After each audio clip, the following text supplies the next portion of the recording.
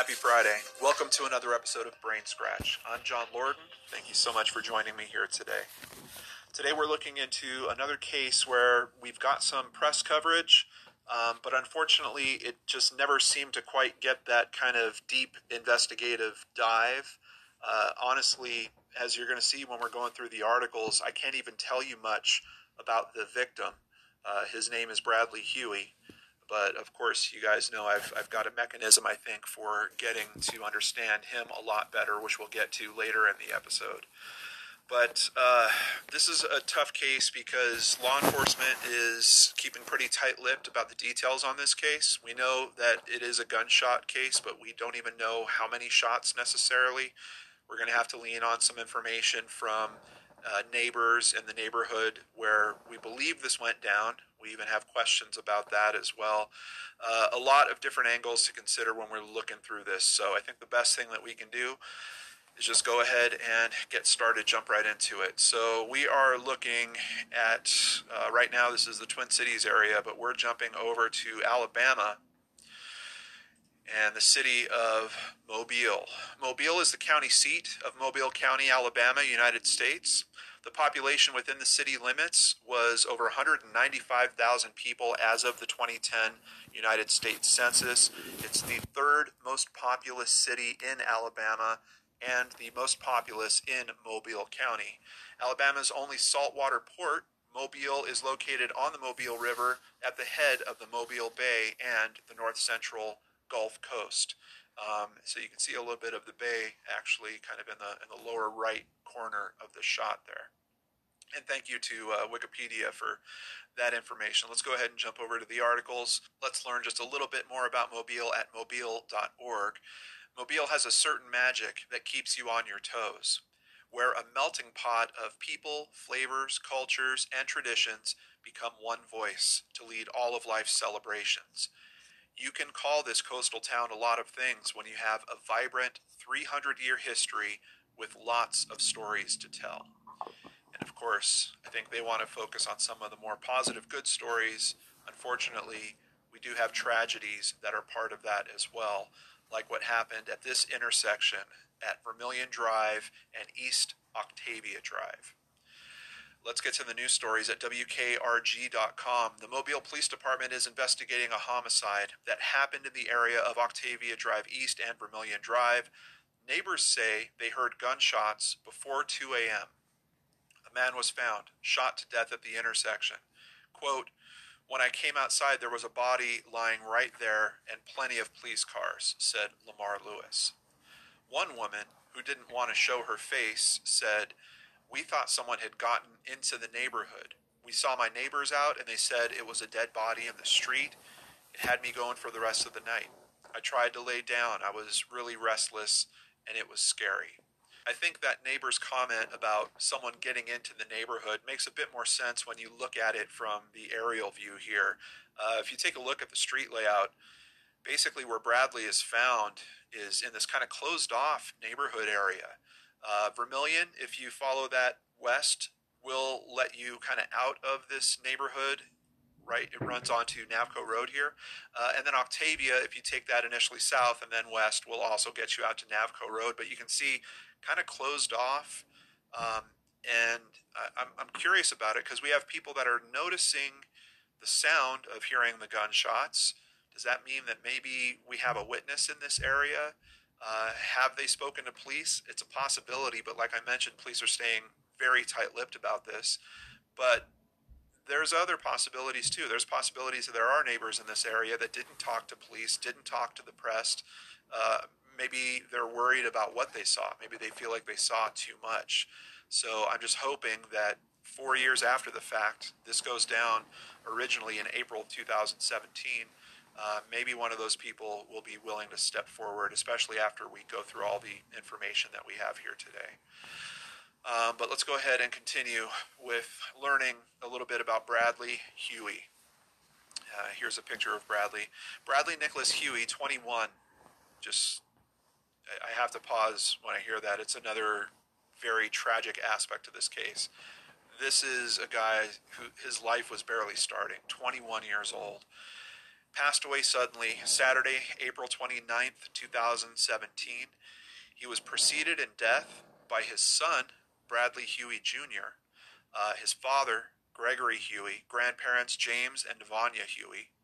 He's survived by his mother, Sherry Taylor, grandmother Maxine Taylor, wife, Elner Holmes, brothers, Reginald Cruz, Brian Taylor, sisters, Anitria Green, Brooke Taylor, and Bridget Taylor.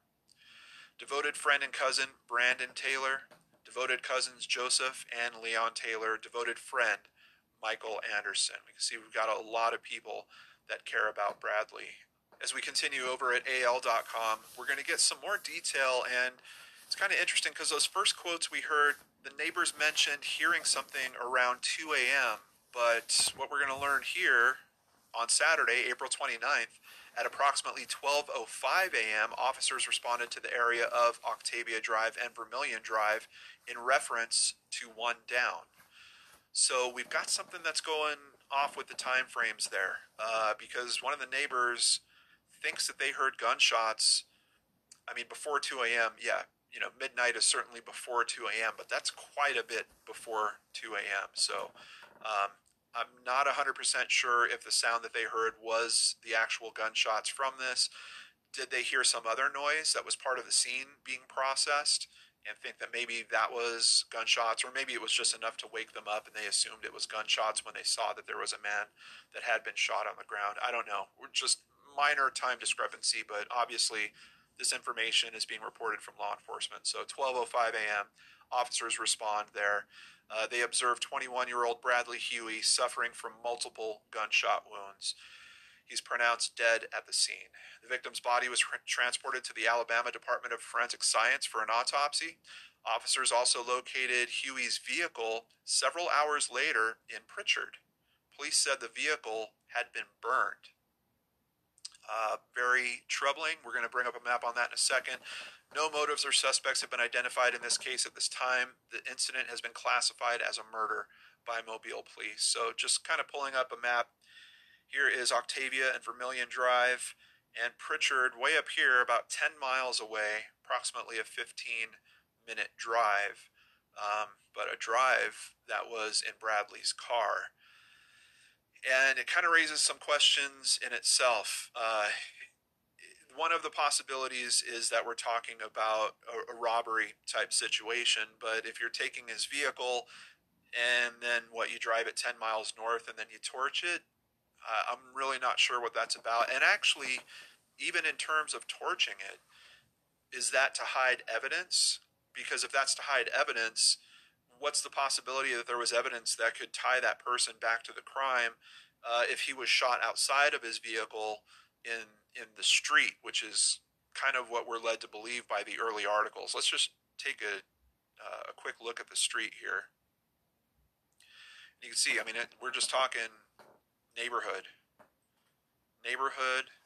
where we've got a little kind of three-way corner. That's about it. So it makes me wonder just about what the motivation is. If you're going to steal someone's car, aren't you going to try to take it somewhere like a chop shop or something where you can do something with it, make some money off of it, something like that? That doesn't seem to be the motivation here, because the car is found hours later, according to that article, 10 miles north. Over at WKRG.com, this is from the first year anniversary, and I just want to point out for this case in particular, we don't have a ton of information. We've got a man shot, found in the street, his car found. That's about it. But the family does something very important, something that I try to talk to families about all the time when I'm trying to help them, and that is doing vigils, doing memorial events, making those regular occurrences, because it's helpful in terms of getting the local media out there. And that's exactly what happens here at News 5 WKRG. So April 28th, 2018, 1 year later, the family of Bradley Huey says that they still feel the large gap his passing leaves. They hope that lighting a candle at a vigil sheds new light on the investigation into his death. His sister, Brooke Taylor, says, "I saw my brother every day, probably about 3 times a day. My brother was 21. He hasn't actually lived his life. What they did to him was wrong. They just threw him out there like a dog in the middle of the street. And that's another thing. This comment is making me wonder about the possibility that the shooting might have happened somewhere else. I mean, especially considering what happened to the car. Think about this. They shoot him somewhere else. They put him into the car. Now we've got all kinds of evidence that's being transferred. They're touching the inside of the car. They take him to this area. They get him out of the car. They drive off somewhere else, have the car torched. I would assume meet up with someone or disperse from there, find some other transportation from there. Just in terms of what happened to the car, it seems to me the possibility he was dropped off in that area instead of shot in that particular area is something that we have to kind of keep on the table. His brother, Brian Taylor, said, "There's no closure. God gives you closure, but we still would like the earthly closure to let us know that it's been taken care of." The family has been speaking to detectives and putting out flyers, but their efforts haven't yielded any clues, Brooks said. They won't really tell us anything because they say it might hurt the case if they tell us anything. Unfortunately, here we are 4 years later. So, I know, the logistics of a case like this are tough right on the outset. But I'm hoping at some point that law enforcement might be able to open up to the family just to let them know some aspects about this. I mean, this is one of those cases where outside of the family doing this and getting a little bit of media for every time they do a vigil, there's not a whole lot spinning around this case. There's not a whole lot of information asking for the public's help that's going out there. The family is a great source for that, but the family needs some things to be able to say to the media to make that happen. Or law enforcement can, release a press release directly to them and say, hey, after 4 years, we've decided that we need this case to move forward. Here is the manufacturer of the gun, or here's something that we found that was in the car. Just anything, something along those lines to kind of nudge the public exposure and maybe help with this case. One possibility that was mentioned when this originally happened back just a few days later in May of 2017, NBC 15 here reported that there was actually several shootings that night, and they're wondering, could they be connected? On Dominic Street, one man was shot in the arm. Just a few miles away on Duval Street, another man was shot in the arm and leg. Both have non-life-threatening injuries. I'm just bringing that up because outside of them wondering, here they tie it together. That same night, a young man was shot and killed at Octavia Drive and Vermilion Drive. If there is any connectivity between these cases, we've got two people that actually survived their wounds. So I'm curious to know a little bit more about those. Do they really line up with Bradley's case in any way? Are there any parallels or things that might be helpful to Bradley's case from those particular shootings? I found another reference at nextdoor.com about this case, and I hope that we start seeing this more from law enforcement. We have a public affairs manager named Charlotte Solis that is part of Mobile Police Department. She comes to Nextdoor and she posts this information about, hey, we've got $5,000 cash rewards for our unsolved murder cases. And one of those cases, actually number 2 on the list, Bradley Huey. I think it's just good to be engaging the public, and especially using something like Nextdoor. I mean, you're really localized. People that are living in that area are going to see this article. It's going to remind them about it. Unfortunately, the details are the same details. There's not a whole lot. 12:05, the cops show up. They're at that particular corner. They recognize that there is a male that is down, and it's Bradley Huey suffering from gunshot wounds, and he's pronounced deceased on the scene. I really appreciate this. I think this is a great step. Just with a little more information, what are we able to help them with? That's the thing that I always want to ask law enforcement. What's the thing that helps you move this case forward?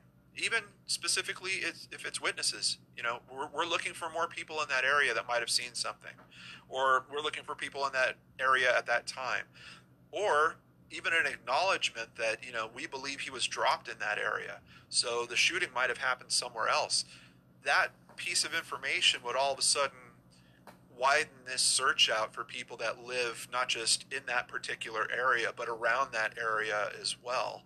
what always gets me when looking into cases where there's so little information like this is, we want to help.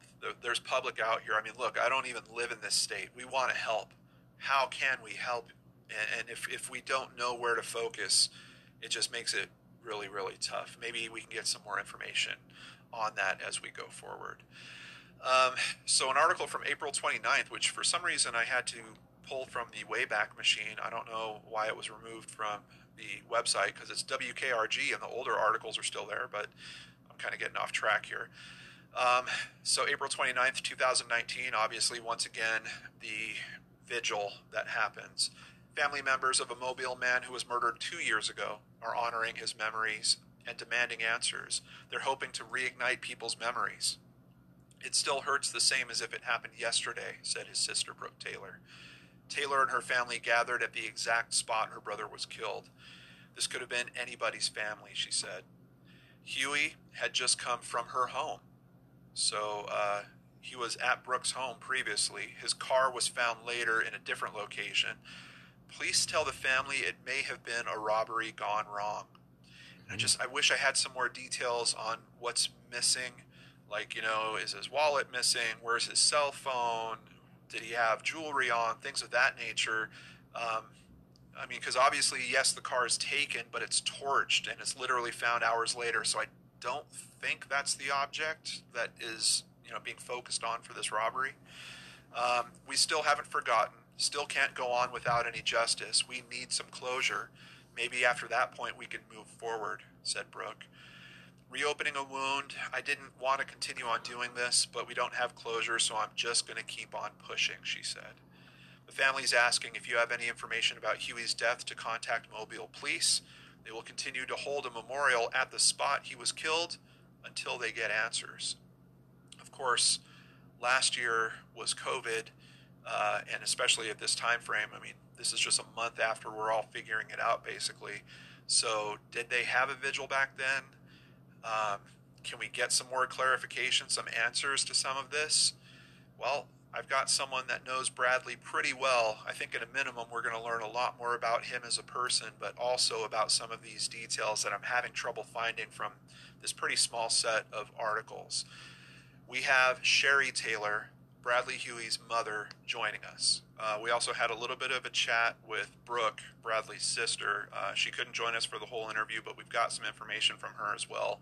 We're going to kind of sprinkle in as we go here. But Sherry, thank you so much for joining us. I hate that I have to meet people under these conditions, but I just want to say I'm really sorry for what your family's facing. Thank you. So just to kind of give us some backstory, one of the things when I was looking through the articles that kind of kept getting at me was we don't know much about Bradley from the articles. So I just wanted to spend a little time getting to know Bradley from someone who knows him very well, I would think. Yeah. Yeah, and I was wondering, so how many siblings does Bradley have? Well, he has 2 sisters and 1 brother. Okay. And he was the youngest of all. Oh, he was the baby of the family? Yes, he was. What hobbies, or did he like sports? What kind of things was he into? Yes, he loved basketball, and he loved to rap a lot. He used to have rap battles with his cousins, his first cousins, Brandon, and stuff like that. He just loved. He liked riding, going to Yeah. He was peaceful. He was silly. He was very silly, and he was the prank joker of the family. Kept us laughing. Yeah, I've also seen some comments that you have made, some posts that you've made talking about him being wise beyond his years. Can you tell us about that? He was so smart. He was. He would get up here and he would ask you something, and if you didn't know, he'd just, like he could tell you anything, like educational. He was very smart. He really was. I know he had a bright future ahead of him.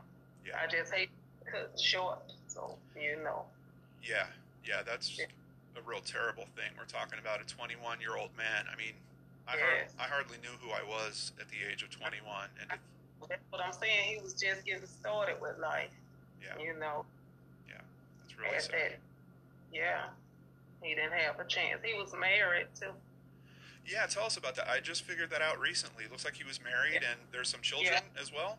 He had one child. He has one child. Okay. And his name is Cash Cayenne. Yeah. He's 7 years old now. Oh, wow. And there was another son, because I saw Bradley Jr. He passed away at 5 months while she was 5 months pregnant. Oh, wow. Uh-huh. Yeah, I'm really sorry to hear that. He high school then. Okay. His graduation. That's when the child passed away. Oh, goodness. He put his name on tattooed his name on his neck, I think. Okay. Mm-hmm. But yeah. So Cash, what's Cash into at 7 years old? Yeah. Oh, he's just like his dad. He is very wise beyond his years too.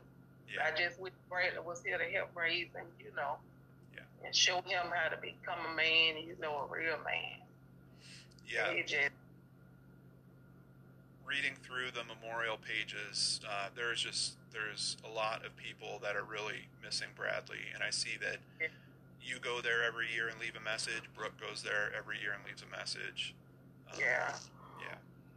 Mm-hmm. Yeah, I have to. I think about him all the time, and you have times when you just have to go cry, and I guess you never stop crying. Yeah.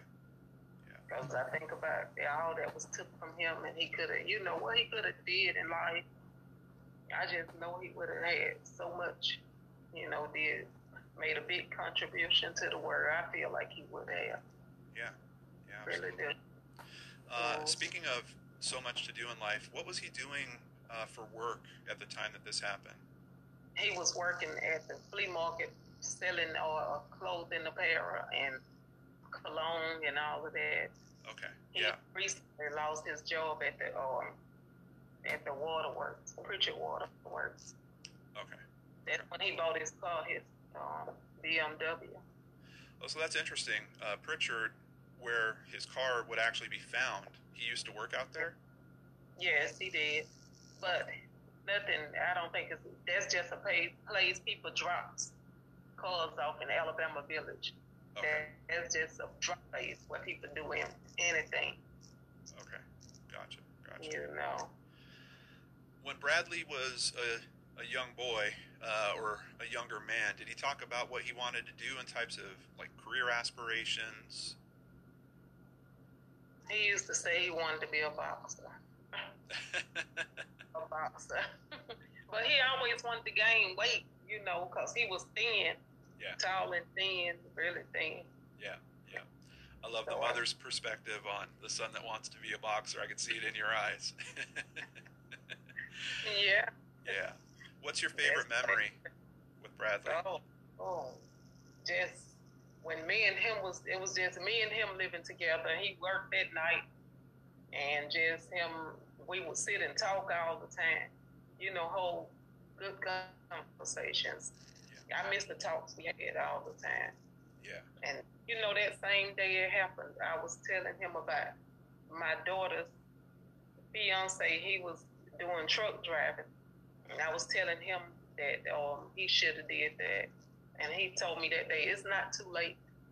And I never forget that in my, to my dying day, him saying that it's not too late. And then that's all I could think about, that it's too late. That was the last thing we talked about. And for him, it was not too late. No. And then it was too late. 21 years old, I mean, you think you have nothing but time. I totally understand that. And opportunity, to go whatever direction. So, I know. When was the last time? Was that the last time that you spoke to him? Yeah, the last time I saw him, it was about 5-something, because the house I was in, the lights kept going out. It was some kind of electrical problem, and they wouldn't come back on. So I called him and told him to come and get him some clothes, because I wasn't going to spend the night there since the lights wouldn't come back on that night. Yeah. And came to get him some clothes and put in his car so he could go to work that next day at the flea market, He came and got his clothes, and we was talking, and he left. You know, his girlfriend, his wife, I mean, correction. She went to what is it, that place where they go, where young folks go? It's not the military, but it's the, what's the other thing? Oh, like ROTC or Job Corps. Job Corps. Job Corps. Okay. Yeah. The Job Corps. But I was talking to him about her, and he was telling me she wanted to come back home. I told him, tell her to stay up there, you know, so y'all can get yourself together. Yeah. You know, because they was trying to get on their feet, you know. So and, you see him that day at about 5, you said? Yeah, about 5 something, probably 5 and to close to 6. Okay. And then he winds up going to Brooks? Yeah, he was going to Brooks. And he went to Brandon. He went to Brandon. That's his first cousin. Okay. That's where he went that day. Those are the 2 places that I know for a fact he was. And you were telling me earlier that him and Brandon were very close, right? They were very close. He was with him every day, every single day. Mm-hmm. How's Brandon dealing with all this? Well, he said he's taking it hard, you know, which I can understand. Yeah.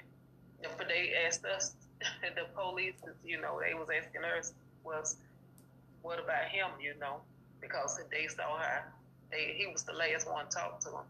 But I let them know that they was just close. You know, they had, I guess, look at every angle. Yeah.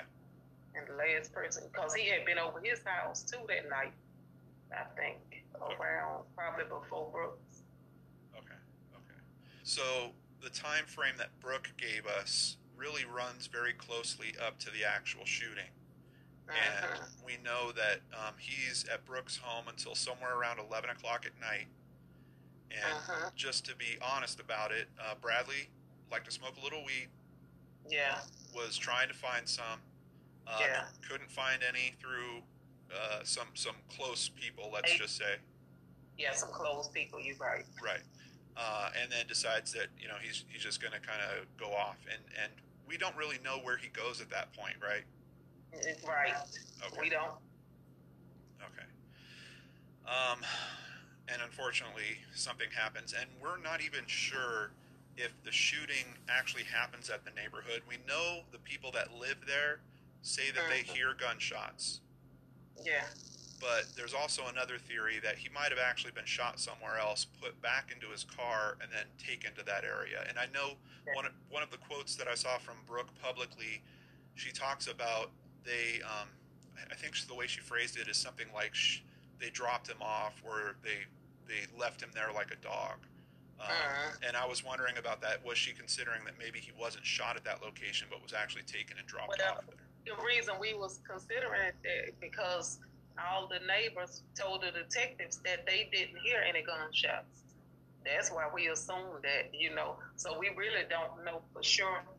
But somebody on the street was telling her that they heard some music really loud and sounded like they heard some noise.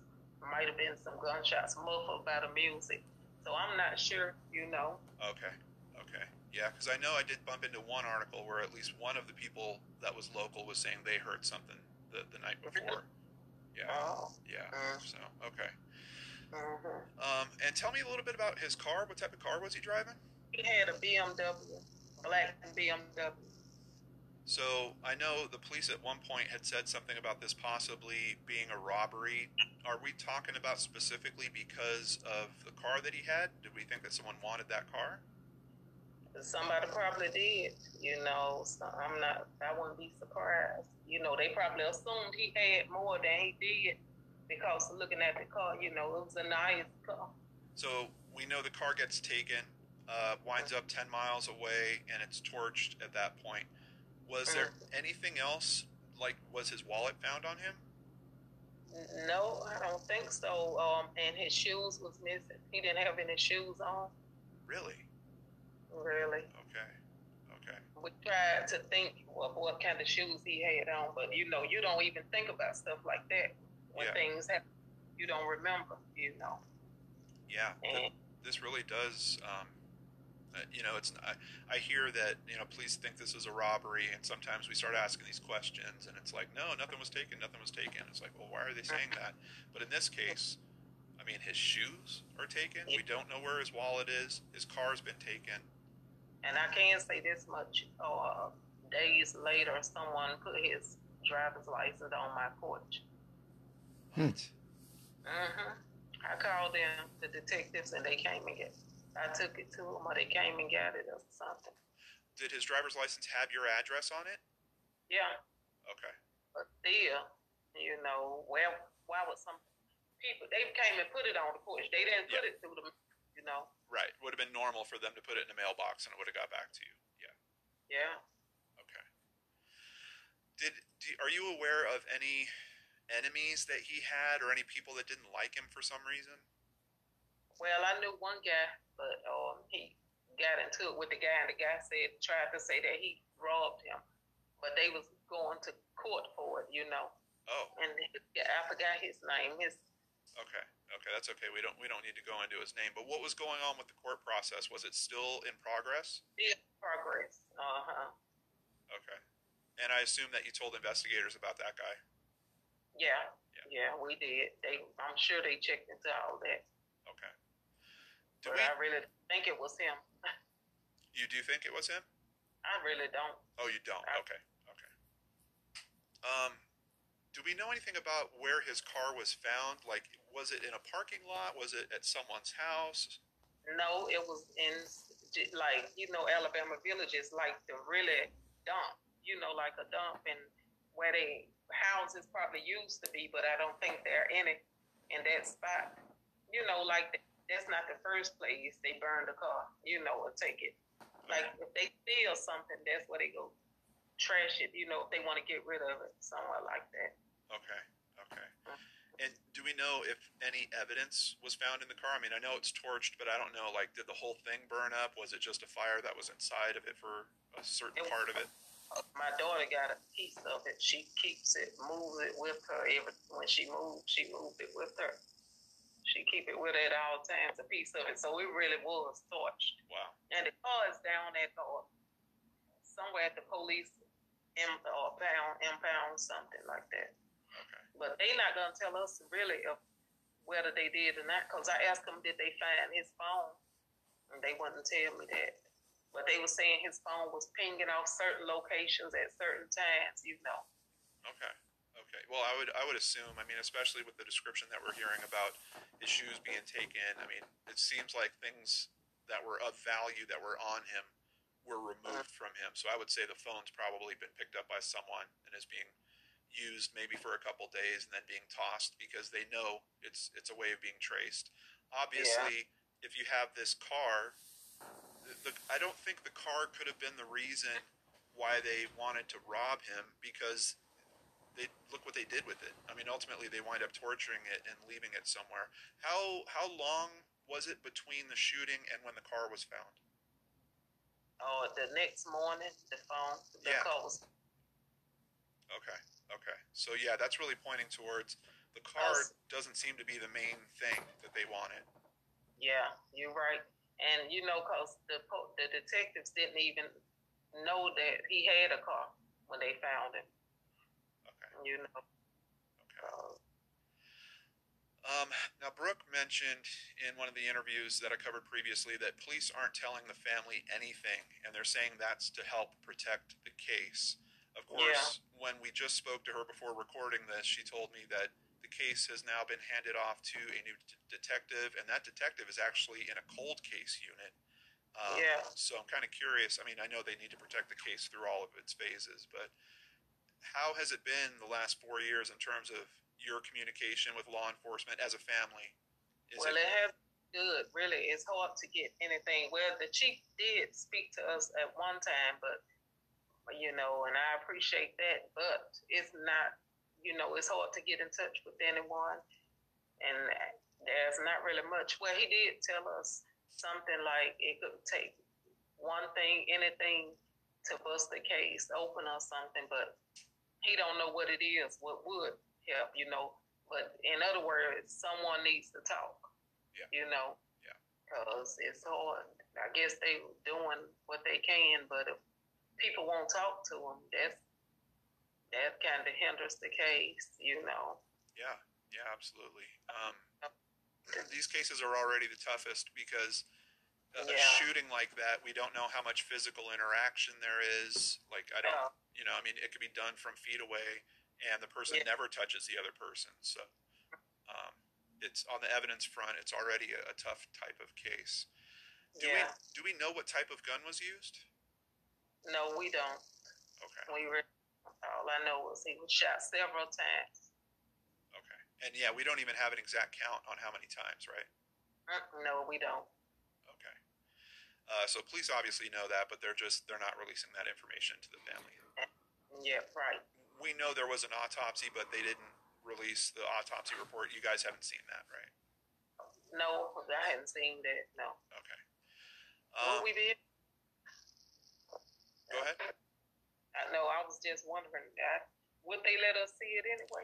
I'm not sure.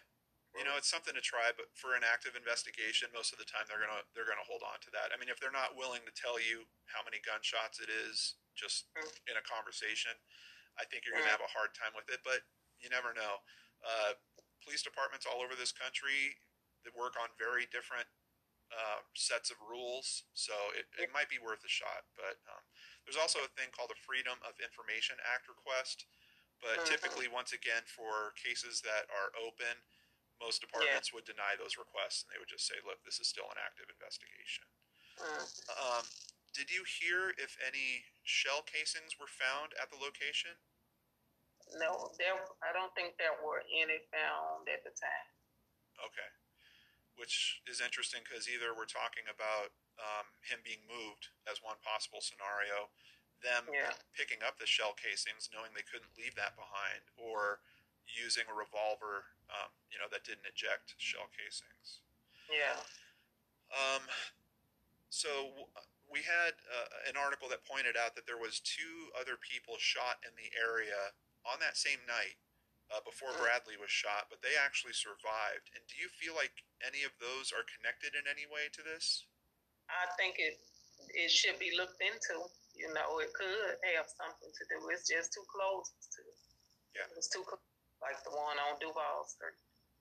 Right. Now, I know when we spoke to Brooke, she said that, she had kind of talked to investigators. Brooke seems to be the main contact with the investigators. Yes. And at least for one of those shootings, they were saying it was more of a domestic issue. For the other shooting, it seemed like the person wasn't talking. Like, even though he survived, he was like, I don't know who shot me. So. Yeah. Okay. Yeah. Okay. Have you heard any rumors about what happened, or is there any talk on the streets? Well, it's always talk on the streets. You hear so many different stories, so I don't know what to believe, Yeah. People won't come out and just tell you what they really know, Yeah. Do you know if they looked into his phone records at all for, like, who he was talking to that night? I mean, if he's meeting up with someone, I assume he's trying to reach out to people. Well, they didn't tell us that either. Okay. But I hope they did. I hope. Yeah. I'm hoping something, Yeah. And you also mentioned that seems like Brooke kind of maybe even put herself into danger a little bit trying to investigate this herself. Yes, going out, trying to meet with people in that area, talking to them. Yeah. And I stay on her. Don't do it. It's not worth it to risk your life or something. Yeah. I mean, this is a family that's already faced its share of tragedy. I know Bradley also lost his father, right? Yes, he did. Yeah. Yeah. Yes, with cancer. Oh, wow. So what are your feelings at this point about law enforcement and how they're handling the case? Well, I feel like they can, I'm going to be honest. I guess they doing as much as they can considering the people won't talk. I just want them to go after it more. I really do want them to go out there and try to talk again to the people, You never know. Sometimes the people might change their mind. If you talk enough, you can probably get something out of them. Yeah. But don't give up after talking once and they don't talk to you, keep on, you know. Yeah. 4 years is a long time. People sober up in 4 years, or they change relationships. Yeah. And they might tell, you know, if you keep talking to them. Yeah. That's what I feel like should be done. So, Brooke, and I saw it through the news articles, the family would gather at the spot where Bradley was killed every year. Were you guys able to do that last year? No, we wasn't because of the COVID. We tried to, you know, everything was changed. Yeah. And I think that's totally understandable. Are you guys planning on getting out there later this month? We probably will. More than likely. Yeah. I think it was really important because the articles that I saw, when you guys would get out there, it's like there's another pulse. There's another article coming out about it. So, yeah. I think so too. I think maybe we can touch somebody's conscience or something, you know. Well, to that point, right now, if the person that's watching this video right now has any information or knows what happened to Bradley, what would you say to them? I would say, please come forward, do something, because if it was your family member, you would want closure. You would want justice for them. Please come forward. Yeah. We've got all the contact information that you need in the description box down below. There's a $5,000 reward, and if you need to remain anonymous for some reason, there is the Crime Stoppers information down there too, and they will keep you anonymous. They basically give you like a code number. If you see that the case gets solved, you call back with that code number, and they say, yep, you're the one, and here's the reward. So please do use that if you have information in this case. Sherry, before we go, is there anything else that we can do to help you and your family in terms of your search for justice with this? I don't know if you're doing any fundraising at any point, or if you've thought about other events or things of that nature. No, I haven't really. Okay. Well, if that changes in the future at all, you've got a new team here waiting to help you on that front. So you let me know, and I've got a few thousand people that are going to come along with me and help you guys. Okay. Oh, well, thank you so much. Yeah.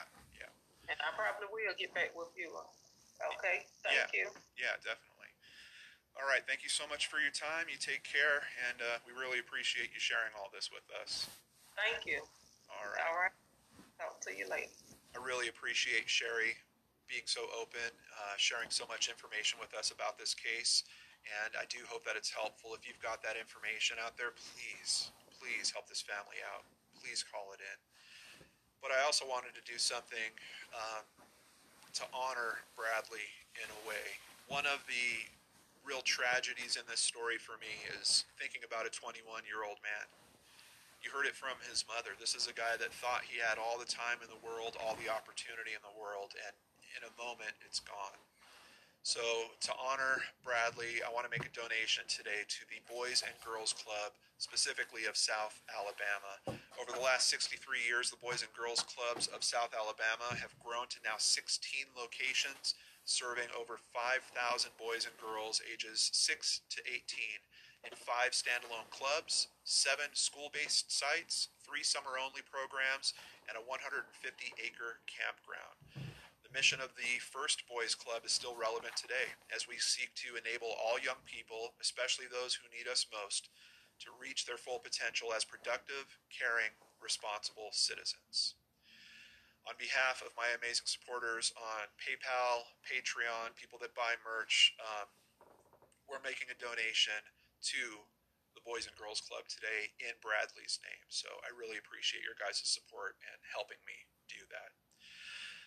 Before we end today's episode, I do want to thank some new patrons that are going to help us with this donation and donations in the future. A big thank you to new patron Heather Evans, Catherine Zien, Dark Ennui. Nice to see you on Patreon, Dark Ennui, and I really appreciate your support on all the live streams as well. Also want to give a big thank you to Rianne Hale and Kelly Chmielski, who both increased their pledges over at Patreon. If you'd like to support the channel, please visit lordandarts.com. There you can sign up for Patreon, buy merchandise, buy us a coffee, or even make a donation straight to PayPal. We really appreciate your support as we help all these organizations and these families in need. Thank you so much for your time. I hope all of you have a wonderful and safe weekend. We'll be back on Monday with a brand new episode of Case Cracked right here on the Lord and Arts channel.